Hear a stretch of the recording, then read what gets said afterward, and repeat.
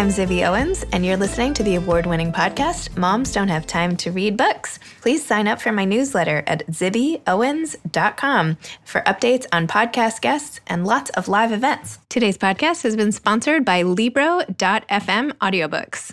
Libro, Libro.fm, lets you purchase audiobooks directly from your favorite local bookstore. You can pick from more than 150,000 audiobooks, including New York Times bestsellers and recommendations from booksellers around the country. With Libro FM, you'll get the same audiobooks at the same price as the largest audiobook company out there, but you'll be part of a much different story, one that supports community. If you're new to audiobooks, they're the perfect way to get more books into your busy life.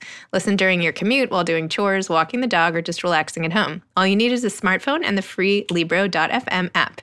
If you already love audiobooks and don't know what to listen to next, check out the recommendations and curated lists from people like me who know books best, and also from local booksellers. You can go on Libro.fm playlists and look at the Moms Don't Have Time to Read Books playlist and go from there. If you enter code ZIBBY, Z-I-B-B-Y, at checkout, you'll get 3 audiobooks for the price of 1. So please check it out, Z-I-B-B-Y, 3 audiobooks for the price of 1. I'm here today with Alexandra Silber, who's the author of memoir White Hot Grief Parade and After Anatevka, a novel inspired by Fiddler on the Roof. She is a Grammy-nominated actress and singer who has appeared on stage internationally and regionally, from the West End of London to esteemed venues like Carnegie Hall, the Kennedy Center, and on Broadway. Her most recent role on Broadway was at Tzeitel in Fiddler on the Roof. Originally from LA, Alexandra grew up in Detroit, Michigan. She currently lives in New York. So welcome, Alexandra. Thanks so much for coming on Moms Don't Have Time to Read Books. Thanks for having me. I'm so excited. I was just saying, I've had this book for so long, and I've been so excited to talk to you, and I happen to really love this color of the cover. It's just my 2 favorite colors. So. I love it, too. It's so funny when we're talking about White Hot Grief Parade, and as an author, you kind of get presentations of cover options, and you never even think about how other people will, sort of come to an image of your book in one sort of image. And they were all so different, but this one jumped out at all of us. So we're really excited. It's really awesome. Thank you. So can you tell everybody what White Hot Grief Parade is about? Of course. So White Hot Grief Parade is a memoir about the 6 months around the death of my father when I was 18 years old. And I think beyond that plot point, I sort of tell it in a very up-to-the-moment blogger voice. I break all the rules, I think, of writing memoir. There's a maze, there's a word search, there's, all kinds of, there's things that are written as plays as well as more traditional prose. And I think that's the parade, right? It's that when you're in the middle of a grief storm, it feels like one thing after another is hitting you. And I wanted the style of the book and the format of the book to reflect that bombastic experience.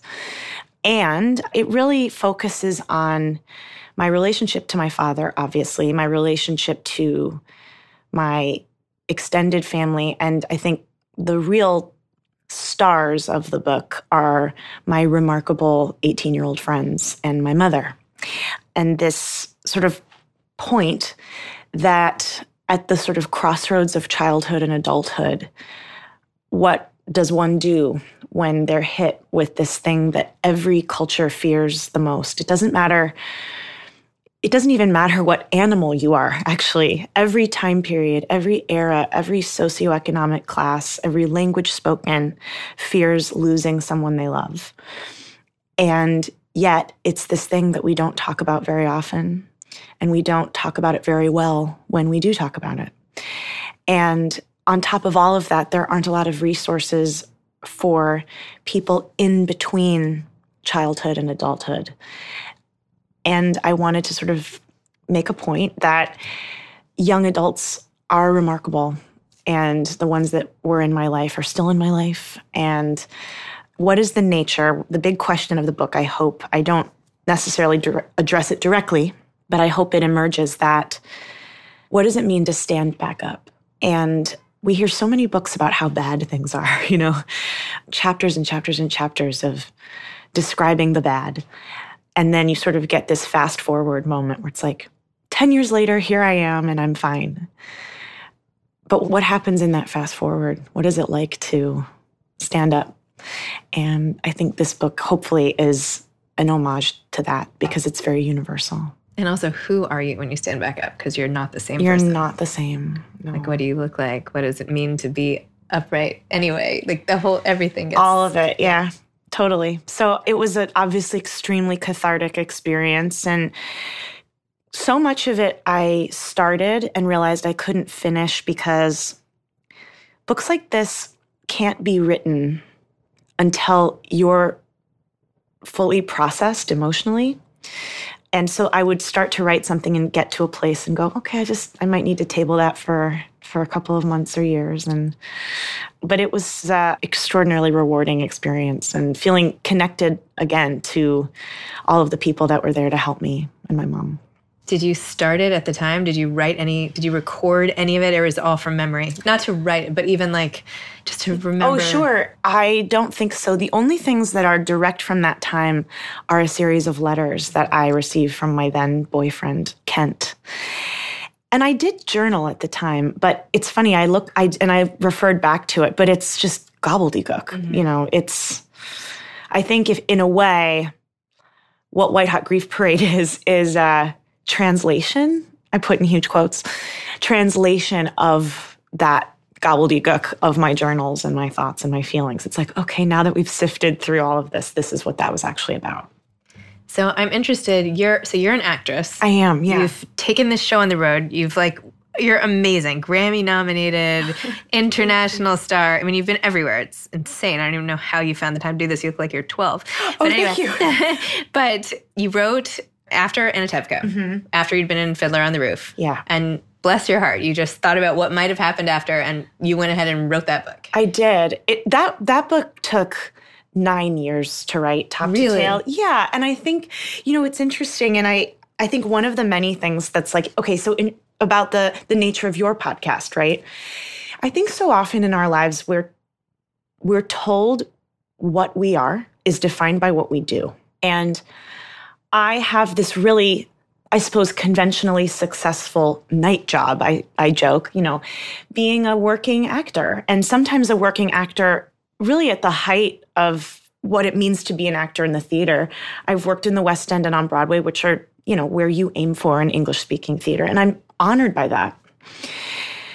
But I think I also knew that I had other identities that weren't just connected to my job. And I think everyone feels that way. You're not just a mother. You're not just a finance person. You're not just we all have hobbies and loves. But what if we started to bring those things to the forefront and not necessarily have them replace the old identity, but stand side by side with them? For me, it was about creativity. And I realized that right around the same time I was playing Hodel, I've done 2 productions of Fiddler on the Roof. It's sort of crazy and bizarre and proof that there are no accidents. The first time it was about 5 years after my dad passed away. I was 23 years old and starred in a regional production of Fiddler in Sheffield, England, a production we didn't know would transfer to the West End and eventually did. And it took up top to tail about 2 years of my life, and it was incredibly powerful. I think for the reason that these books are connected. They're completely different genres. They're completely different voices, but they're first cousins because they're tied to the same experiences. And I'll say that when my father passed away, I felt a responsibility to table my grief and become myself, fulfill the potential that both of my parents and everyone around me, my teachers, my peers, had charged me to become. I had all this potential, I had all this training, I had all this natural talent. And what if, in the face of this tragic event at such an awkward time in a person's development, what if that leveled me? I think that's a question a lot of people are faced with. Will this level me? Will I stand back up at all? And the way I responded to the event was, and this happens right after the events of White Hot Grief Parade, I decided to have a huge adventure. I thought, well, I have 2 choices. I could curl up and die too, which of course isn't literal. It's collapse on myself, collapse on my dreams. Or in the face of this adversity, I could really live. And I auditioned for a school in Glasgow, Scotland, and I moved to Scotland. and had a huge experience that was crucial to my development.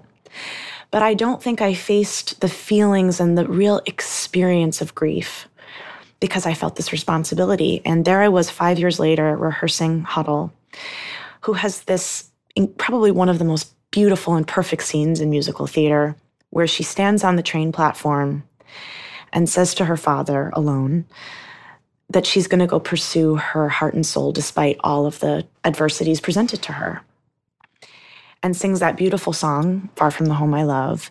And then her final words to him were words I didn't get in my life. Papa, God alone knows when we shall see each other again. And his response to her is, then we will leave it in his hands. And I didn't get to say goodbye to my dad, but I did through Huddle. And it's one of the beauties of the theater is you get to live these multiple lifetimes, you know? So I think I realized that was this 5-year mark. And can we pause for 1 second? You wouldn't sing any of that, would you? Would you ever do that? No, but I can send you a clip of me Would singing. you? Yeah, Okay. I have the recording for sure. Okay. How do you go on? Because I'm like in tears. I mean, that's emotional. How do you go and perform that over and over and over again when it hits such a personal nerve? Sure. How do you like draw the line between, oh, this is what I'm doing is my acting job versus? It's really interesting. That's a question I get a lot. And sorry. Oh, no. Questions you get a lot. No, it's a question I get a lot in sort of a different form, right? Which is, it's not always under that lens. I think it's a very fascinating question to ask. How do you do a show 8 times a week for years on end? There's no other job in the world that's really like it, you know? Even if you work in a factory and you literally do the same thing every day, you talk to different people, you wear different clothes. You know, theater acting is a lot like Bikram yoga in the sense that you're doing the exact same series of movements. You're wearing the same outfit. You're saying the same lines. You're telling the same story. But the difference in Bikram yoga is the same difference in the theater, which is you are different every day. You wake up and you're feeling vulnerable, and therefore, so is Huddle. You wake up and feel strong and have a day where you feel extraordinary resilience and hope, and therefore, so does Huddle. You might feel physically like you're aching and suffering, and therefore, so does Huddle. And that's the distinction, is you might be saying and doing the same identical things in the same outfits, but we change moment to moment. A matinee might even be different from the evening performance, depending on how you feel or what happened in between. And I think that's a circuitous answer to that question, is there were just days when it was work. Mm-hmm. There were days when I was just so happy to sing. There were days when I felt really connected to Judaism, but not necessarily to grief, to life purpose and being charged to do something and pursue something greater than yourself, and not necessarily a goodbye to my dad. And then there were days when it was exquisite pain. It was touching the nerve directly and an exposure so white hot. Wow. And I felt like in that way, playing Huddle cradled me and gave me a place to feel that grief and utilize those feelings and ultimately give me the goodbye I was robbed of.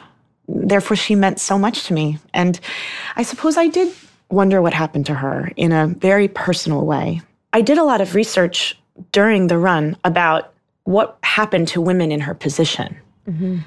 What happened to people that boarded this train to meet people that they were married to or associated with in some way or related to.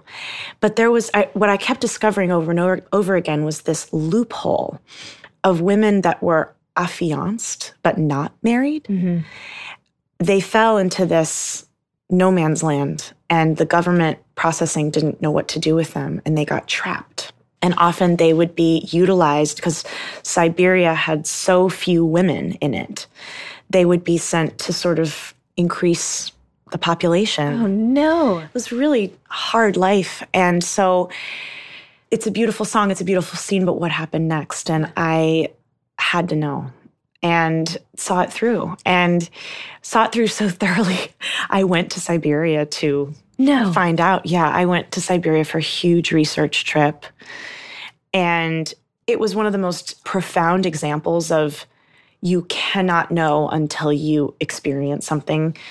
The colors, the smells, the people, the culture, the change in how a language alters being in the world, what beauty means in one place versus in another. I mean, it was mind-blowing. And so, and I think also sometimes when you're on a spiritual journey, you have to match it with a geographic one. You have to match it with a literal journey. And as you said earlier about when you stand up, you're not the same. When you return to the point of origin, you're not the same. And that's the oldest story in the world. That's Odysseus and Dorothy and Bilbo Baggins. It's there and back again. So it was a really powerful experience. But yeah, I started writing during that first Fiddler because I realized also, while I was a performer, of course, technically performance was what was on my tax returns, if you will, that I wasn't as connected to performing as I was to creativity. Mm-hmm. And there's just a moment in a long run when creativity starts to ebb and you can't look to the night job or the theatrical experience to fulfill your creative needs anymore. You have to fulfill them yourself. And I didn't really know how to do that, but I'd always been a big reader. So we definitely have that in common. For those of you listening, I'm sitting in the middle of the most expansive, beautiful library, and my mouth is watering. So yeah, that had this really bibliophilic other love story going on inside my theatrical career. I love that say it again. Bibliophilic. Oh, bibliophilic love story. It was just a real love affair with books. And I don't remember who said it. Maybe you can look it up. A good book is a good friend, mm-hmm. And finishing a book is like losing a friend, Mm-hmm. So I started writing a blog when I was in London, and I had this unbelievable feeling of, oh my goodness, like the 200 words that I put together today in this order didn't exist in this order before I put them in the world. I had made something. And it ticked the box. It filled me up. It fueled me. And then I was able to go to work at night. And if you will, I required less from work. Mm-hmm. So I kind of went to it with a purer heart. And I kept writing and writing. And eventually a literary agent found my blog and contacted me about expanding essay and blog writing into critical essay writing into something novel length. And After Anatevka was sort of born of these questions. I'd never considered putting it into a narrative structure. But once the idea was in my head, it was pretty hard to stop the horses from running away. And I just wrote it in between scenes, backstage. Like, if I wasn't in a scene, I'd open up my computer and I'd set a timer so I didn't lose track of time. If sometimes you're so in it that you just fall into that world. So I would set an alarm to make sure that even if I wasn't listening to the loudspeaker, I would still make my entrances, I did a play at the Kennedy Center and then on Broadway called Masterclass. And my character, Sophie, was only in the first act. So that was a huge joy because I would finish work and then I'd have to stay for curtain call, but I had this big half-hour chunk where I could write exclusively in Act 2 of that play. So yeah, I think both of my books were born in dressing rooms and on airplanes and were my loyal companions alongside my theatrical life. And interestingly, when I was doing Masterclass, it's funny that just came up, Masterclass was the 10-year anniversary of my father passing away. And White Hot Grief Parade was born of a blog post that I wrote titled, very simply, 10 Years.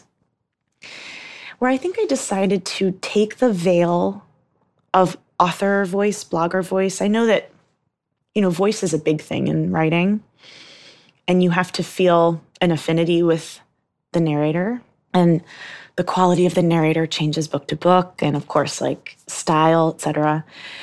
But I think my chatty and conversational tone, I wanted it, of course, my blog to feel like a friend having a conversation with an informed friend about things that you cared about.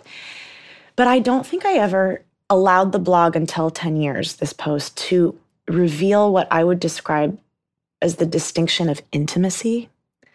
I had never taken that last boundary down and said, let's talk about what this was really like. I would do what in psychology is called book reporting. I would say, my dad died.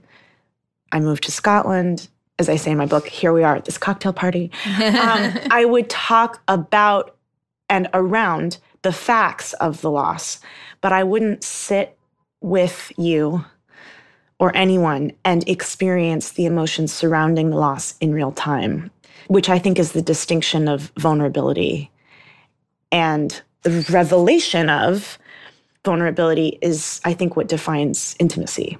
So I had never done that. And I just decided to go for one night only, for one post only, let's really talk about grief.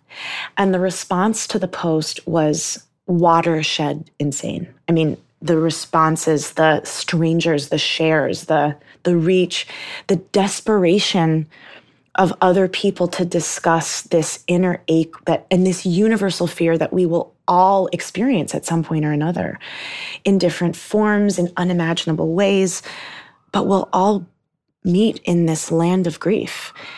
And some people choose to totally disguise themselves while they're there, and some people can't. And I think it was really surprising to me, again, this discovery of what I've already said of, wow, I guess we don't talk about grief very often, and when we do, we talk about it very poorly. And my agent said, okay, stop the presses on After Anatevka. You have to write something more expansive about this, and it clearly shows that you're ready to start that process.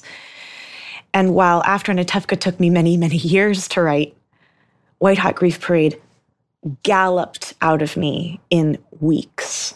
The first draft was done in about 9 or 10 weeks, and it built, it grew, it evolved, but the structure was almost intact in its print form now. A story that was demanding to be heard, demanding to be expressed, and wasn't going to take no for an answer, but was waiting for the moment that I was prepared to write it. And they both sat on my computer as manuscripts, essentially. And I was pleased with that. I was pleased to sort of say, I wrote some books. I don't know that anything will happen to them, but how exciting. I ran the marathon. I don't need to tell everybody about it, but I did it, whatever that may be for you as an individual. And 2 years later, really by coincidence / divine intervention, I was cast in the 50th anniversary production of Fiddler on Broadway. I had moved back to the States, and this time I was cast as Tzeitel. And, a lot of people ask me, was it so hard to not play Huddle, But it was 7 or 8 years later, and I had, first of all, I don't think I could possibly have told Huddle's story more thoroughly. I mean, I went to actual Siberia, Yeah, you can check that off. You can check right. that box. I had told her story, and I think also Huddle is a character that is becoming herself, discovering who she is and the nature of what matters to her and the order in which it matters. And when I played her, so was I. I was in the same place. And by the time I was playing Tzeitel, I was a woman, not a girl. I knew what mattered to me. I knew what my values were. I was thinking about partnership and children and my relationship to the divine and to society at large, which I think made me ideally suited to serve Tzeitel's story. And just as a little footnote, I was also given another iconic father-daughter moment that I know I will always ache for in life, which is being walked down the aisle by your father at your wedding. And I remember going to a wedding a few years before Fiddler on Broadway, and when my very good friend was walked down the aisle by her dad, I had this unbelievable ancient grief explosion with this knowledge that no matter what I do or achieve, how much money I ever make, how successful I ever become, that's not a purchasable moment. And that was something I would never have. And through Tzeitel and through Fiddler, I did get that. Oh, so it's been a really important gift to me, and I noticed so many people, and so I was really lucky that if there was a moment to sell After Anatevka specifically, that was like a cherry on the slot machine. Mm-hmm. This was it. Wow. And I was so blessed that Pegasus actually bought both manuscripts at the same time. And here I am, an identity shifting, but also identity expanding moment for me as an artist. And it's amazing. It's such an honor. And where do you see, like, what's coming next? A little of everything? Of course, a little of everything. So I continue to so After Anatevka actually turned into, through the genius of the minds at Symphony Space. A couple years ago, just before the book came out, Symphony Space contacted me and said, we'd love you to identify some chapters in your book, and we want to give those chapters to Broadway composer-lyricist teams to have them write original music based on After Anatevka. And then we performed it in what felt like a this is your life, but this is your characters come to life kind of a moment, where I would read the prose of my book, and instead of the moment dramatically ending in prose, it would end in this original song sung by my Broadway friends. Mm-hmm. It was crazy. And we didn't want it to be over. It was such a successful, wonderful evening. So my musical director, collaborator, one of my dearest friends, Ben Moss, and I sort of fashioned a version of that concert that included a few songs from Fiddler and 5 of the original songs from the Symphony Space evening. And we sort of took it on the road as a duo. And we've been touring with it literally ever since. The last time we did it was last week, not even 8 days ago, which is so rewarding because it's taken me to so many Jewish communities. I've gotten to meet incredible crossover audiences, if you will, some people that know me as an author, some people that know me as an actor. And one of the things that's so rewarding about those concerts is it's a celebration and an enacting of me doing all of the things I do in one evening. So I dramatically read and embody these characters that I love so much. I read my original text, and then I use my singing voice to bring them to life in a different way. And it's sort of one of those unimaginable hybrid things you could never have conceived of being a part of your life. I have to get to one of these. Oh, I hope you do. It's a real joy. Florida, or did I make that up? Yeah, I was in Florida. We did a whole tour of Southwest Florida, which was a joy. And so definitely more of that. And I'm working on 2 new books, which is really exciting. Wow. Actually, kind of a companion to each of these. Definitely the next installment of what happens to this family that we know and love from the Shalom Aleichem stories and Fiddler on the Roof, and a lot of the continuations of the original characters that I've brought in to the book as well. And then I'm also writing a really interesting collection of critical essays about how to love the theater and why to love the theater. So hopefully we'll be seeing those in the future. Yeah. And then I do have some theatrical projects. I don't know when you're releasing this, but I think I can say I don't know that I've ever been so excited to start working on anything, but I'm going back to London in about 10 days to start rehearsing the Broadway production in London, England of Paula Vogel's Indecent, which is a beautiful Jewish play about a beautiful Jewish play. We'll be running at the Chocolate Factory till the beginning of May. So I'm so blessed to have a little bit of everything in my life. That is amazing. Thank you. I'm so happy for you. Oh, thank you. No, I mean it. I feel like I've gone on this journey with you through reading your book, and thank you. You end up just so rooting for you. And before I even met you in person, thank you. Because you're rooting for you in the book, and now to see all this come to life. Thank you. And the way you help other young girls, like the scene you tell when you were helped as you were exiting a theater, and how you helped. I mean, like all this full circle stuff. I think we're charged. Amazing. Thank you. I think the greatest gift I've been given in my life is this charge to continuously express gratitude to and for the people that have helped me, and people that even resemble the people that have helped me, and hopefully give back to people that, if you will, resemble me, and show them grace and show them that even though they think it might never, ever, ever get better, that it can, and live that. I hope that even that is enough, but I try to really meaningfully contribute as much as I can. Do you have any advice to aspiring authors? Oh, sure. A couple things. One, and I actually think your podcast speaks to this directly, right? Time comes to those who make it, not those who try to find it. Ooh. And I think that is absolutely how I've gotten so many things done, if you will. I've been disciplined, and discipline, though, doesn't come from rigor. The best kind of discipline comes from really knowing what your values are and making a decision to do something versus simply wanting to. And those are really big distinctions. Like, I often think of, if you've made the decision to eat healthy and lose weight, it's a very different thing than simply wanting to. You make plans, you commit, you explore your soul about why. And I encourage everyone to do that work. And then additionally, once you've made the decision and you make the time, just sit down. Just sit down and do it. I equate the just sitting down. Speaking of which, the just sit down is an unoriginal phrase. It's actually, I've already mentioned him, Ben Moss's phrase, my musical collaborator. He's been engaging in a really interesting creative action where he's sitting down at his piano every day and writing original music, no matter how silly or where the inspiration comes from, and then posting the results online, really for accountability, not for exposure.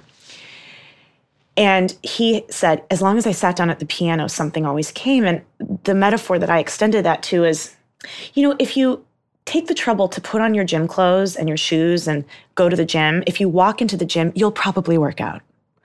If you go to church or the synagogue or the mosque or any place of worship, once you walk in, you'll probably sit down and pray.